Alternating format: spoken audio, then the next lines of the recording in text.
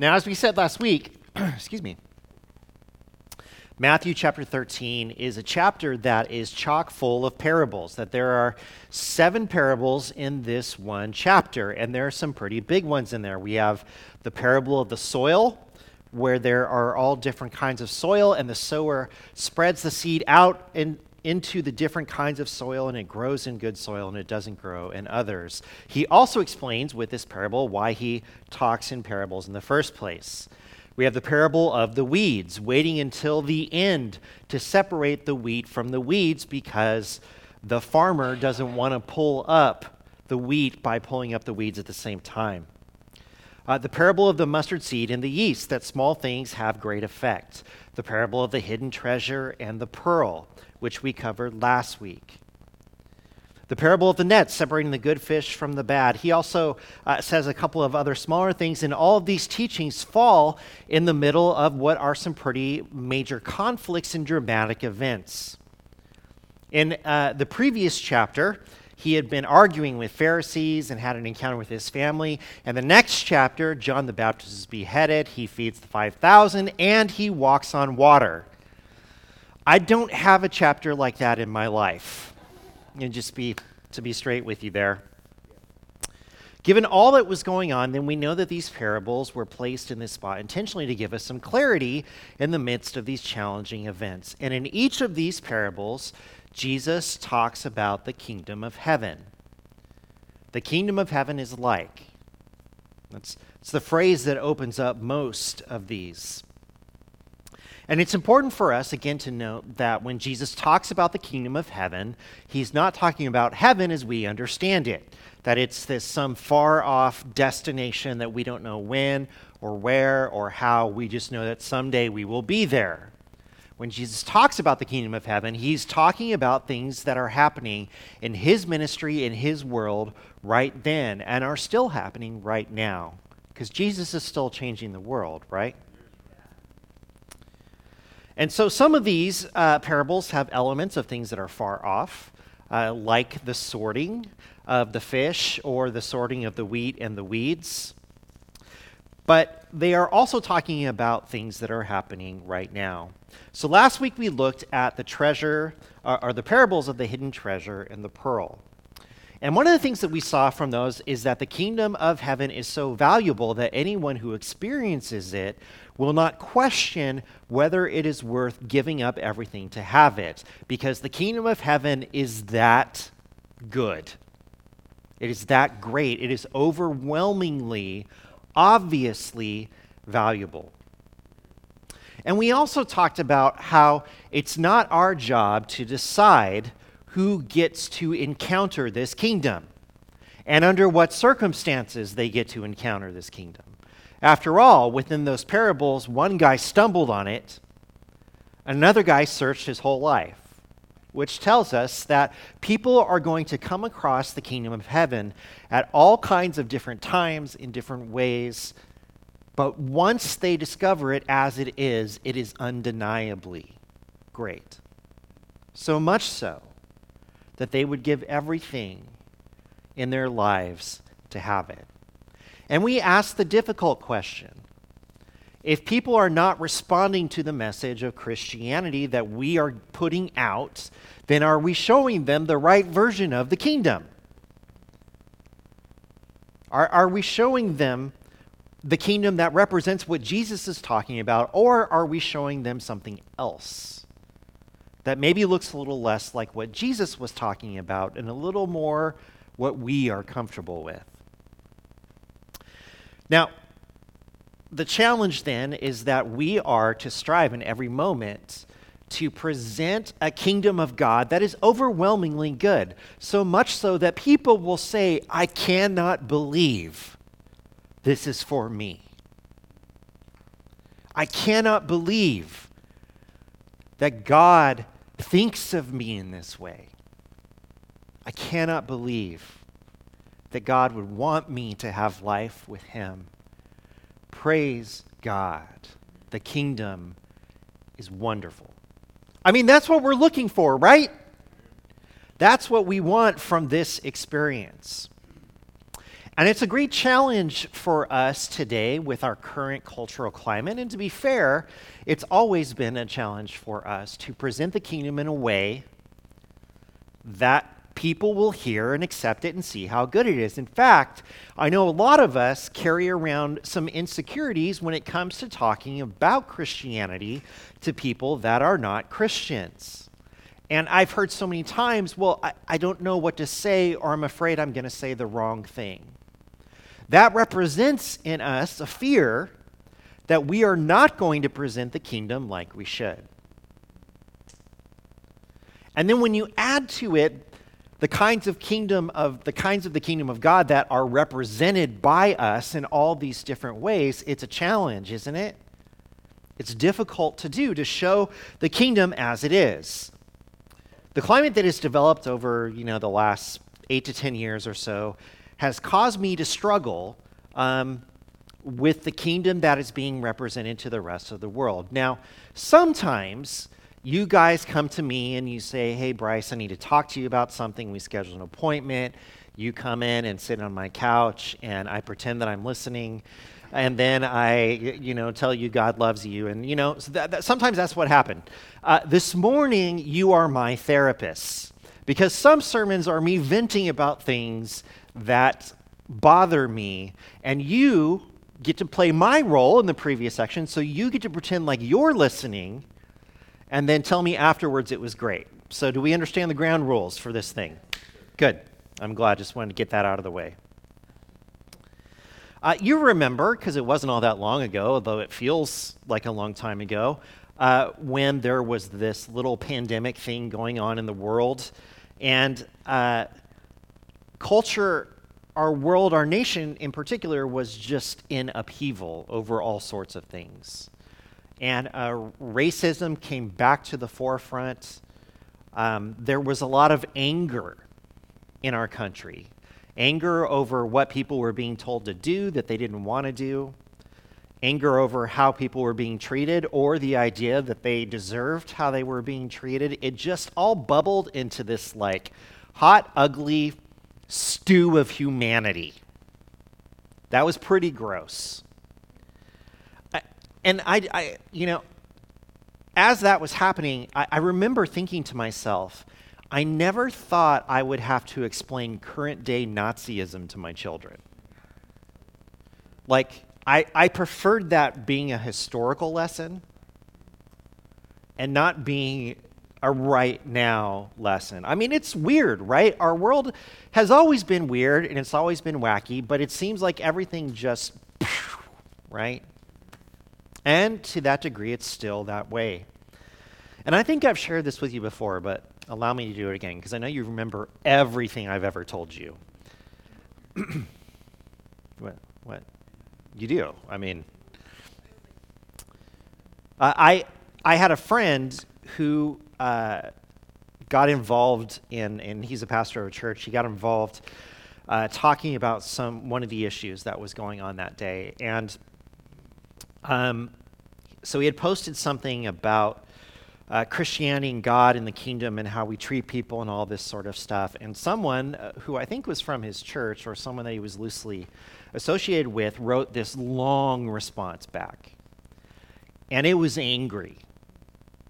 I don't remember what the button was that he pushed, but it is as if he put his whole weight on that button and just smashed it down, because this person was upset and going off on how awful certain people were and suggesting that there was no place for them and what should be done with these people. Again, I don't remember who these people were.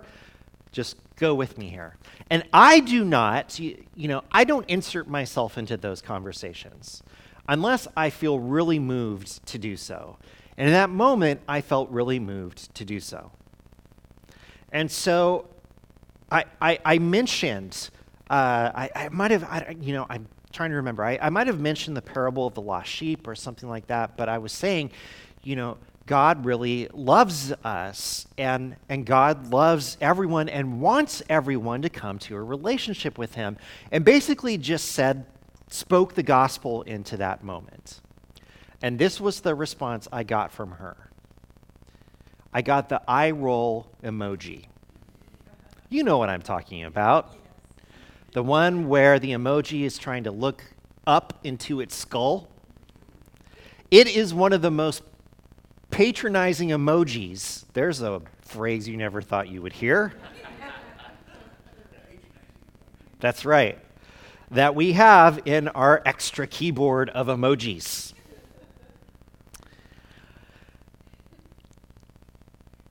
And I remember being unequipped to handle that response to what I believed was the gospel of Jesus Christ from another Christian. An eye roll, as if to say, oh, you're so naive. Or, oh, you're just going to try to throw the love of God over this.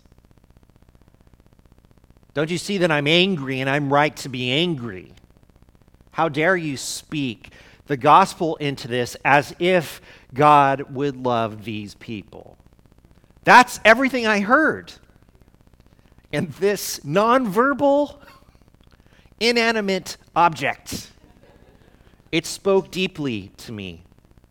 Did you just roll your eyes at the gospel? Did you just roll your eyes at the suggestion that we are to love others even if we find ourselves on the opposite side of the spectrum from where they are? And obviously, guys, this moment has stuck with me. This is the therapy part. Just tell me I'm special at the end and we'll be okay. But I couldn't believe this. I couldn't imagine a world where Christianity and the gospel seem to be so unfamiliar with one another. As if the message of the gospel and God's love is that God wins battles for me, but he's not going to win them for you. Now, I can't find that message in Scripture, that God only loves certain people, and that we are justified in treating people that do not believe in God or believe in Jesus in any way we want to because they are so offensive to God. Now, I know there are some scriptures you can pull out, well, Bryce, what about this or what about that? But if you look closely at many of those scriptures, there is more there than you think there is. There is more there than God just, or Jesus, or Paul, or anyone just saying, get rid of these people. One of the best examples is, in Corinthians, when Paul tells them to expel the immoral brother, that there is no place for this person, who is admittedly doing some pretty terrible things. There's no room for this person in the assembly. You need to get them out, otherwise they could taint the whole place. But what we miss when we look at that passage is there is a follow-up passage in 2 Corinthians where he asks the church, that person you kicked out, how are they doing now? Do they want to come back? Are you reaching out to them? Are you sharing with them that God still loves them? There's more there to these passages that seem to tell us we should separate ourselves at any cost from others who don't think the same way we do. So unfortunately, the problem of communicating about the kingdom has not been solved. In fact, you can throw a rock in any direction and find people who believe that it is their job to defend their ideal of the kingdom of heaven by eradicating whatever the threat is at the time. I mean, we're getting offended about all sorts of things, aren't we? Now look, I want you to understand me correctly, and if you have any questions about things that I'm saying, please come talk to Randy after church, and he will answer all of your questions.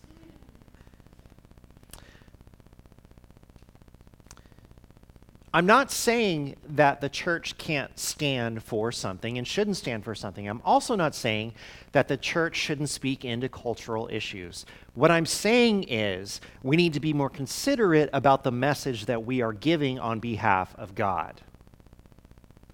Because sometimes what I see is that Christians are viewing themselves as the defenders of the kingdom of God, that Their objective is to crush the evildoer, to put them in their place, and by doing so, to reject them as thoroughly as possible. Therefore, someone who does this becomes ultimately this irredeemable thing. Now, side note, I'm not talking about any of you. No, really, I'm not. But the reason why I'm sharing this with you is because this is present. And there are people in our world where their experience with Christianity is a message about how disgusting they are and about how God doesn't love them and won't love them until they do X, Y, or Z. So are we all on the same page with that? Okay. So there are 3 questions I want you to consider. They're weird questions, but hear me out. All right? Number 1, do we need to defend the kingdom of God? First question. Number 2, how do we do that? If we feel we need to, then how do we do it? And third question, what happens if we don't? Now, our answer to these questions, do we need to defend the kingdom of God? How do we defend the kingdom of God? And what happens if we don't are all significant questions. And you probably all have slightly different answers to those 3 questions, depending upon how you view mainly the world today and the things that are going on in it. So it's all of this, unbelievably, I know you're going to say, Bryce, how does this match anything in Matthew chapter 13? Well, let's open our Bibles to Matthew chapter 13, verses 31 through 33, the parables of the mustard seed and the yeast. He told them another parable. The kingdom of heaven is like a mustard seed, which a man took and planted in his field. Though it is the smallest of all seeds, yet when it grows, it is the largest of garden plants and becomes a tree, so that the birds come and perch in its branches. He told them still another parable. The kingdom of heaven is like yeast that a woman took and mixed into about 60 pounds of flour until it worked all through the dough. Now, that's a lot of flour. Let's be honest about that there. Let's talk about these 2 images that Jesus puts out in front of us. In both the Jewish and Greco-Roman world, mustard seeds were proverbially known for their small size, although other seeds, such as the orchid or the cypress, were smaller seeds. And also, we know that while there's been debate over this, so this is why we're going to just mention this, the mustard seed doesn't actually become a tree. It becomes like a large shrub bush. So, does that mean this parable is wrong because it's not the smallest seed and it's not a tree? No. Jesus is not interested in the technicalities of this thing. He's trying to get us to understand an image. Now, the mustard seed, though it is not the smallest seed, it is 1 millimeter in diameter and is so tiny it requires from 725 to 760 seeds to equal 1 gram. So it's small, folks. All right, you don't have to worry about that. Now, the whole point of the mustard seed is that it is small. It is tiny. It is forgettable. It is easy to overlook. And yet, if this one seed were to be planted, it produces a relatively large plant. So big that animals can take shade under this plant. Something small becomes something really big.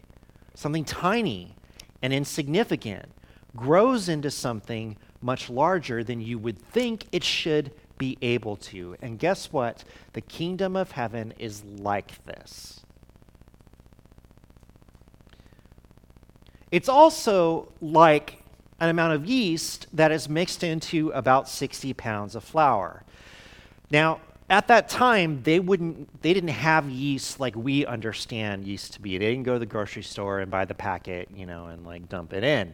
Instead, what they had was a fermenting dough that they kept this dough separate, and they would keep some aside at all times if they could, and they would take a small amount of that dough and they would mix it into whatever it was they were making, and that fermented dough would cause the entire lot to rise. It was leaven. That's what it did. And so he's telling us here, when he says that the person took yeast, the readers at the time, they would understand how much that was. So it doesn't really matter to us how much yeast there is as compared to the 60 pounds, but we know with 60 pounds of flour, it takes more than just flour and yeast to make bread, right? So this ends up being what? Some sort of like 80-pound mixture by the time it's all said and done? And let's just say then, for the sake of example, one of the numbers that was thrown out in my reading was it could be 1 pound of leaven. So 1 pound of leaven versus 79 pounds of other things, right? And what does that leaven do? It changes the composition of the entire lot and makes it into something that it would not be if it were not there. How could something so small make all of that rise? Well, that's what it does. It's what it is. That's its purpose. Now, why is she baking so much bread?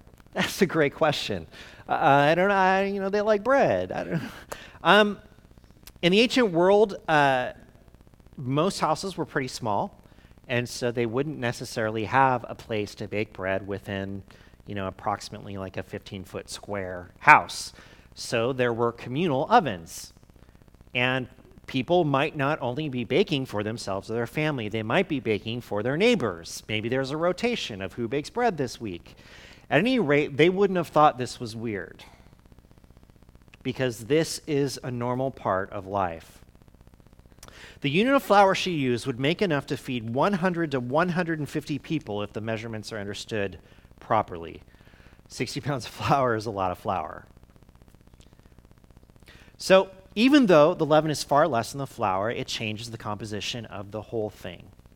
Now, what is it that Jesus is trying to work out with his followers? What does he want them to understand? Well, there were many who saw what Jesus was doing. They heard his words about God and the love of God, and Jesus, in this really dramatic way, was taking God off the shelf. God was on the top shelf, and you couldn't approach him. You just kind of looked at him from afar. But you weren't really looking at him, you were looking at a mirror over here so you could see the top shelf. Like God is distant from you. And Jesus is bringing God right down into the middle of everyday life. And not just any everyday life, but the life of people that are terrible people, some would say. Are people that don't deserve this kind of treatment and are people that God doesn't think of this way. So to some, the kingdom of God, the kingdom of heaven as they saw it in Jesus, was a huge disappointment. It is not what they thought it would be. And surely they thought, this can't be it.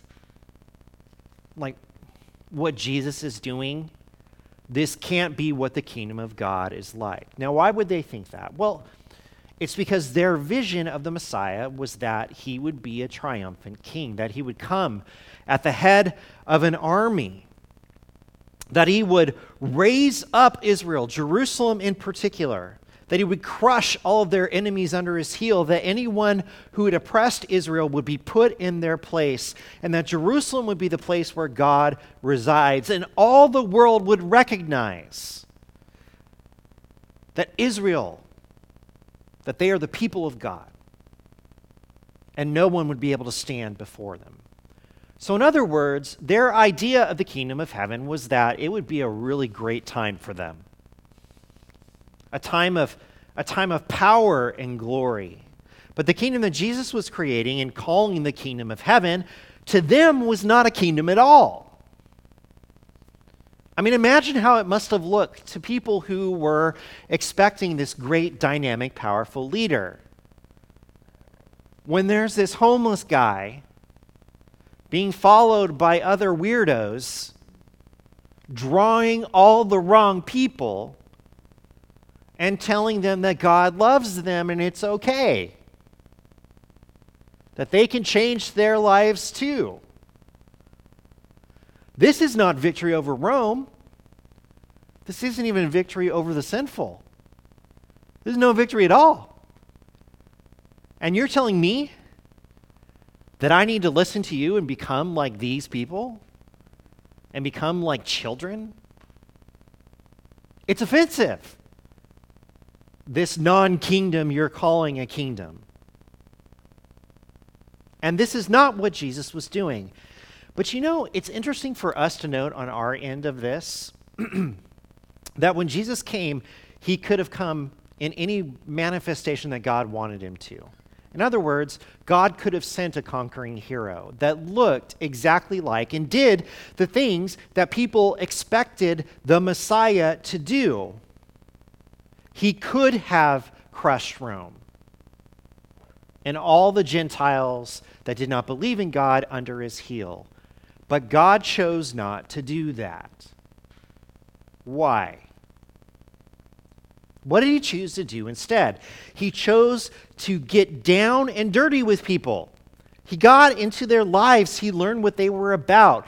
God loved recklessly, like the sower who throws the seeds out wherever they will go. He actively, purposefully loved people he was not supposed to love in such a way that the religious leaders came to him and said, "How can you even be in the same room with these people? What's the matter with you? Don't you know who they are? Don't you know what they've done? Don't you know what they're about?" He loved recklessly, and in fact, he sought those kinds of people out and loved them sometimes in the very face of those that rejected them. You can almost imagine Jesus giving someone a deep, thoughtful hug and making eye contact with a Pharisee across the room, right? Do you see what I'm doing? I'm loving this person.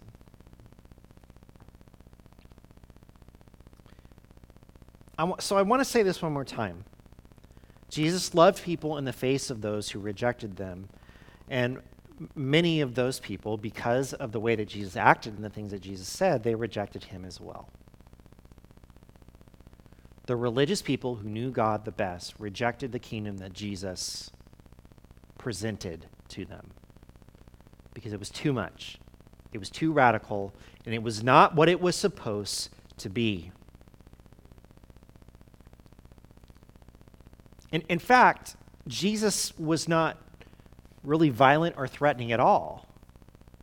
I mean, the only people he used harsh language with, it wasn't the tax collector and the prostitute and whoever else. It was those people who were telling everyone else that God, you're not okay for God. You may never be okay for God. In fact, God might want you to be dead based on the things you do in the life that you live. I'm so glad our world is not like that anymore. But back to the kingdom. The problem people had with it is that really the kingdom of God was so small. It was so small. It was so small, and therefore in their eyes it was so insignificant. What kind of an effect can this kingdom actually have? Rome is still in power. You're telling me that we're going to hug it out with Rome? It's not going to work. Could what was happening with Jesus and his disciples really be the establishment of God's kingdom? How is this a display of God's mighty power?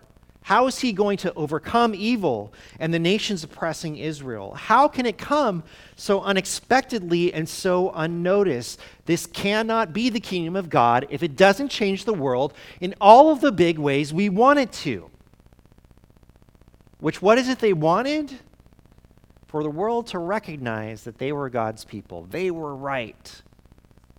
They were wrong. It's what they wanted. God can't be about this small thing. God wants the big thing. I want to pause here for a moment and recognize something important, is that we too are at times not satisfied with what we view as a smaller kingdom. We have prioritized other ideas that present a larger kingdom. Things like Christian nationalism, things like legislating Christian morals, things like ostracizing those who don't hold the same worldview as us. And part of the reason, as I see it, again, is that we want Christianity to win. We really do. Now, there's nothing wrong necessarily with wanting Christianity to win. But what does that mean, that Christianity wins? Is it the idea that Israel had, which is God will establish Christianity as the power and the authority in the world? That all its enemies will be crushed in front of it? That those who reject God are our enemies, and they should be treated with whatever amount of aggression enemies deserve. Sometimes we want Christianity to win so much that we forget that God has already won.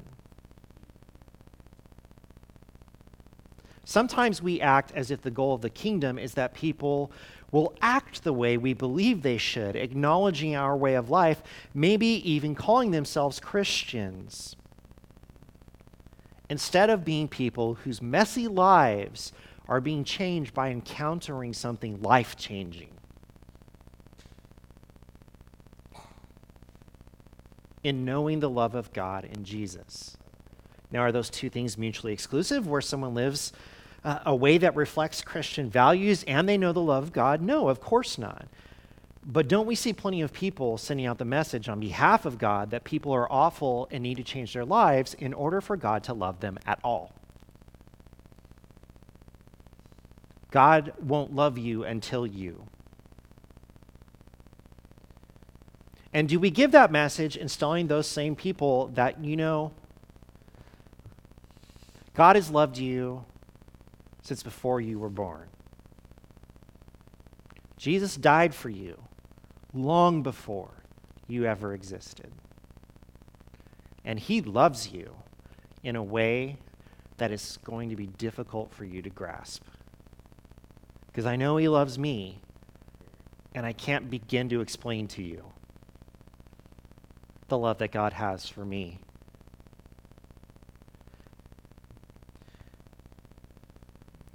Unknowingly, I think we sometimes want, and I say unknowingly because I think generally people are, trying to do this thing right, but unknowingly sometimes we want the kingdom to be more like Rome and less like the kingdom of God.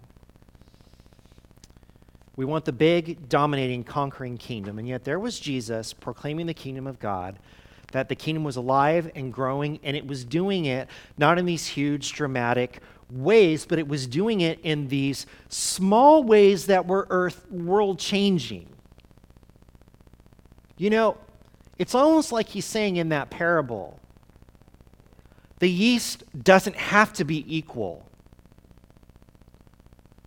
visually to the rest of it. Do you know why? Because all it takes is a little bit. A little bit of kingdom will change the composition of the rest of it, no matter how big it is.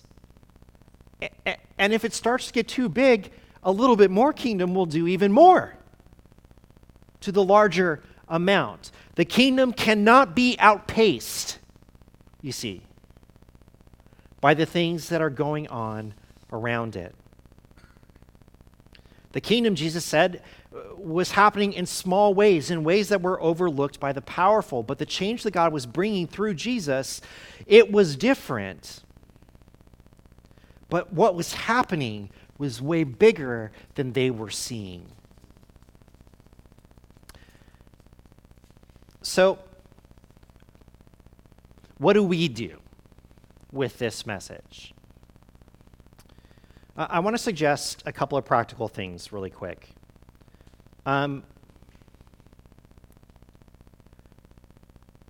Sometimes we find ourselves in this position of wondering why, the world is hostile to us, and don't they know that we know God and we know Jesus, and don't they know that we're right? And sometimes we get motivated to prove that what we have or what we're doing is the thing. And we want people to reflect that back to us. So first thing I want you to understand is this. Don't be surprised if people in the world are going to do things that are offensive to you and not care about it. We think they should. We do. You should care about this because it's offensive to me. But remember what Jesus said in John chapter 15, verses 18 through 20. If the world hates you, keep in mind that it hated me first. If you belong to the world, it would love you as its own. As it is, you do not belong to the world, but I have chosen you out of the world. That is why the world hates you. Remember what I told you, a servant is not greater than his master. If they persecuted me, they will persecute you also. Look, I get it, I really do. We want the world to be a Christian world. We know that God is right, and therefore, by extension, we are on shaky ground, but we are correct in some of the things that we believe, and we believe the world should reflect that. And in fact, sometimes we don't understand how people don't see the truth. The truth. Well, Jesus plainly told us, look, guys, the world wasn't too crazy about me. And if it hates me, it's going to hate you as well. And what's interesting is he doesn't promise a time where that won't be the case. But once this happens, you're golden. He doesn't say that. The world hated Jesus so much, it killed him just to get him out of the way. And none of us come anywhere close to that in our everyday lives, no matter how oppressed or unappreciated we might feel. We have it infinitely better than Jesus did. And I think sometimes we forget that the Son of God had a more difficult time than we do. But secondly, we are not to hate the world back. All right?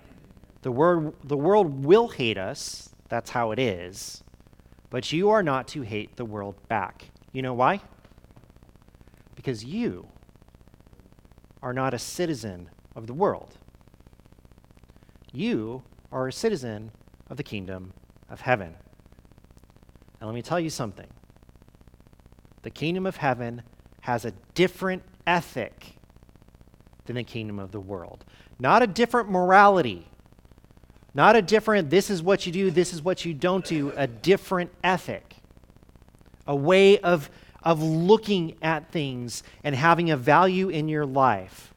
And we are given a practical way to live the kingdom in front of those we disagree with, no matter who they are.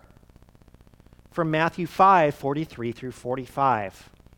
You have heard it was said, love your neighbor and hate your enemy.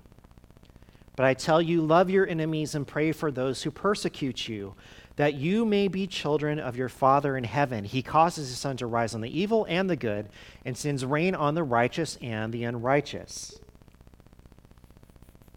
I hate it when Jesus says the exact thing I don't want him to say. I mean, like, come on, Bryce, how are we supposed to argue with Jesus? You can try. But notice that you are not praying that they will suffer, that they will see the light, that they will apologize to you. In fact, you are to pray for them just as God acts already to them. Meaning, what? He causes his sun to rise on the evil and the good. It shines where? Everywhere. And it's up to that person whether they will see the light or not. And look, the world may not see the light. And they may, in your mind, become your enemy because of how they stand against you. And there used to be an ethic that said, you can love your neighbors and you can hate your enemies. Well, who's my neighbor? And what makes someone my enemy? I mean, that's terribly subjective, isn't it? So what does Jesus say? You don't get to decide. Instead, you pray blessings over everyone, no matter who they are. It's convicting to me that Jesus did not come to conquer the world. He came to conquer sin and death. And he came here to love the world. And God knows that by loving the world, a kingdom that reflects the true nature of God will be the end product, even if it's small. So let's get back to our original questions as we close. Number one, do we need to defend the kingdom of God? What does that look like if we do? And if we don't defend the kingdom of God, what happens? Well, these parables give us a pretty important message that we cannot overlook. Number one, there is a misperception in today's world that the kingdom of God is in danger of being overcome. You hear it all the time. We are being oppressed. They're going to make it so there are no Christians ever anywhere. We're all going to be killed at some point, and Christianity will cease to exist. And this whole idea, friends, is not true. It's just not. And the reason why it's not true is that God is undefeated. His love is greater than whatever you want to put into that blank. And there is nothing that will stop the kingdom of God from existing. Because it's not our kingdom. It's his. And how weird is that? That I think the kingdom of God is going to disappear if I don't fight for it. So secondly, and this is going to sound weird, but the kingdom of God does not need us to protect it. Especially, it does not need us to beat others into submission for its sake, with whatever club we want to pick up. It doesn't need us to do that. This is not how the kingdom grows. How does the kingdom grow? It's something small that becomes something big. It's an undeniable force within whatever it is. It changes the chemistry of everything it's involved in. The kingdom of God is so valuable and so great, it does this without my help. You know? It does this without my help. Because this fighting, this name calling, this finger pointing is not how the kingdom grows. It's how the kingdom shrinks and becomes something less than the kingdom that God desires. And here's a big shift for us. The kingdom does not have to be the main thing everywhere in order to change the world in which it exists. You know, Jesus was countercultural. And by its very definition, culture is something big, right? And typically the movements that are countercultural are so small compared to something so big. And the ethic, the morals, the things that Jesus was teaching were not only against Rome. Contrary to what Rome believed, they were against what the religious in Israel believed. It was that countercultural that his own people didn't like it. His own people didn't like it. And yet here we are, how many years later? Praising God for Jesus and talking about how he makes our lives something it would not be without him. The kingdom of God is powerful enough on its own, and where it exists, it will thrive and change the composition of what it comes into contact with. A couple more questions, then we'll be done, I promise. Does God consider people that don't follow him to be his enemies? No, he does not. Is God threatened by unbelievers? No. If the treasure's not found, is it not worth anything? No. It is still the same. It is still worth everything, even if it's not found.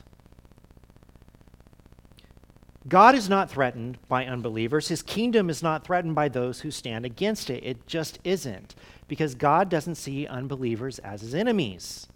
He sees them as lost sheep that he will drop everything to go and find and carry back so that they will be safe. Jesus died for those people, whether they believe it or not. He still did. And sometimes we're the ones that need to remember that. Because who is the enemy? The evil one. The evil one whose sole purpose is to create separation between God and his creation. And when we're told to put on the full armor of God, it's so we can resist who? Satan, not your neighbor. The power of the kingdom in this world is not found in its morality, it's found in the way that it radically loves people, especially those who are outside. And God wanted to love people into the kingdom, not defeat them into the kingdom. How do you defeat the power of sin? Well, Jesus showed us through love and sacrifice. God had already tried the moral code, and how did that go? Not great. But he changed the world through love. So friends, listen. God is undefeated. His kingdom will not be stopped. Amen? It is victorious over sin and death and the evil one. And it loves indiscriminately, which is good news because it probably wouldn't choose a lot of us if it was discriminate. It changes all that it comes into contact with. It is not small. It is just what it's supposed to be. And when we think it's small, it's just because it doesn't look like we think it should. But the kingdom of God, the kingdom of heaven, is big and mighty and powerful, a wave that still has the power to roll over this world and change people's lives in ways that they could not imagine. Amen. And if we love people as Jesus loves, if they know more about how we love them and God loves them than they do about why they're wrong, then that seed will be planted that can grow into something that doesn't make sense. It's too big.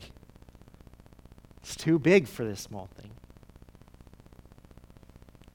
We will see the kingdom of God grow within our midst. And that's what I want.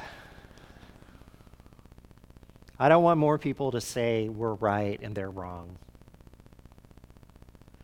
I want more people to be overwhelmed, to fall on their knees because they can't believe the greatness of the love of God for them.